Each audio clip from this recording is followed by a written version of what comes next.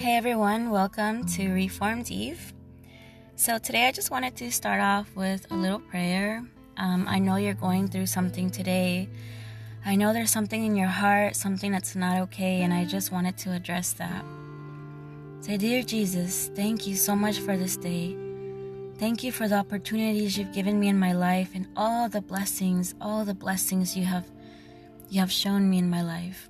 Only you know right now what is going through my heart, what is going through my head, what is going through my mind. Please help me, Lord. Please help me with these things that you know are hurting me, these things that you know are affecting me. Dear Lord, the world is full of darkness, but you are light, and I know you can do anything in this world. Please forgive me for my sins, and please bless me and my family. I say these things in the name of Jesus Christ. Amen.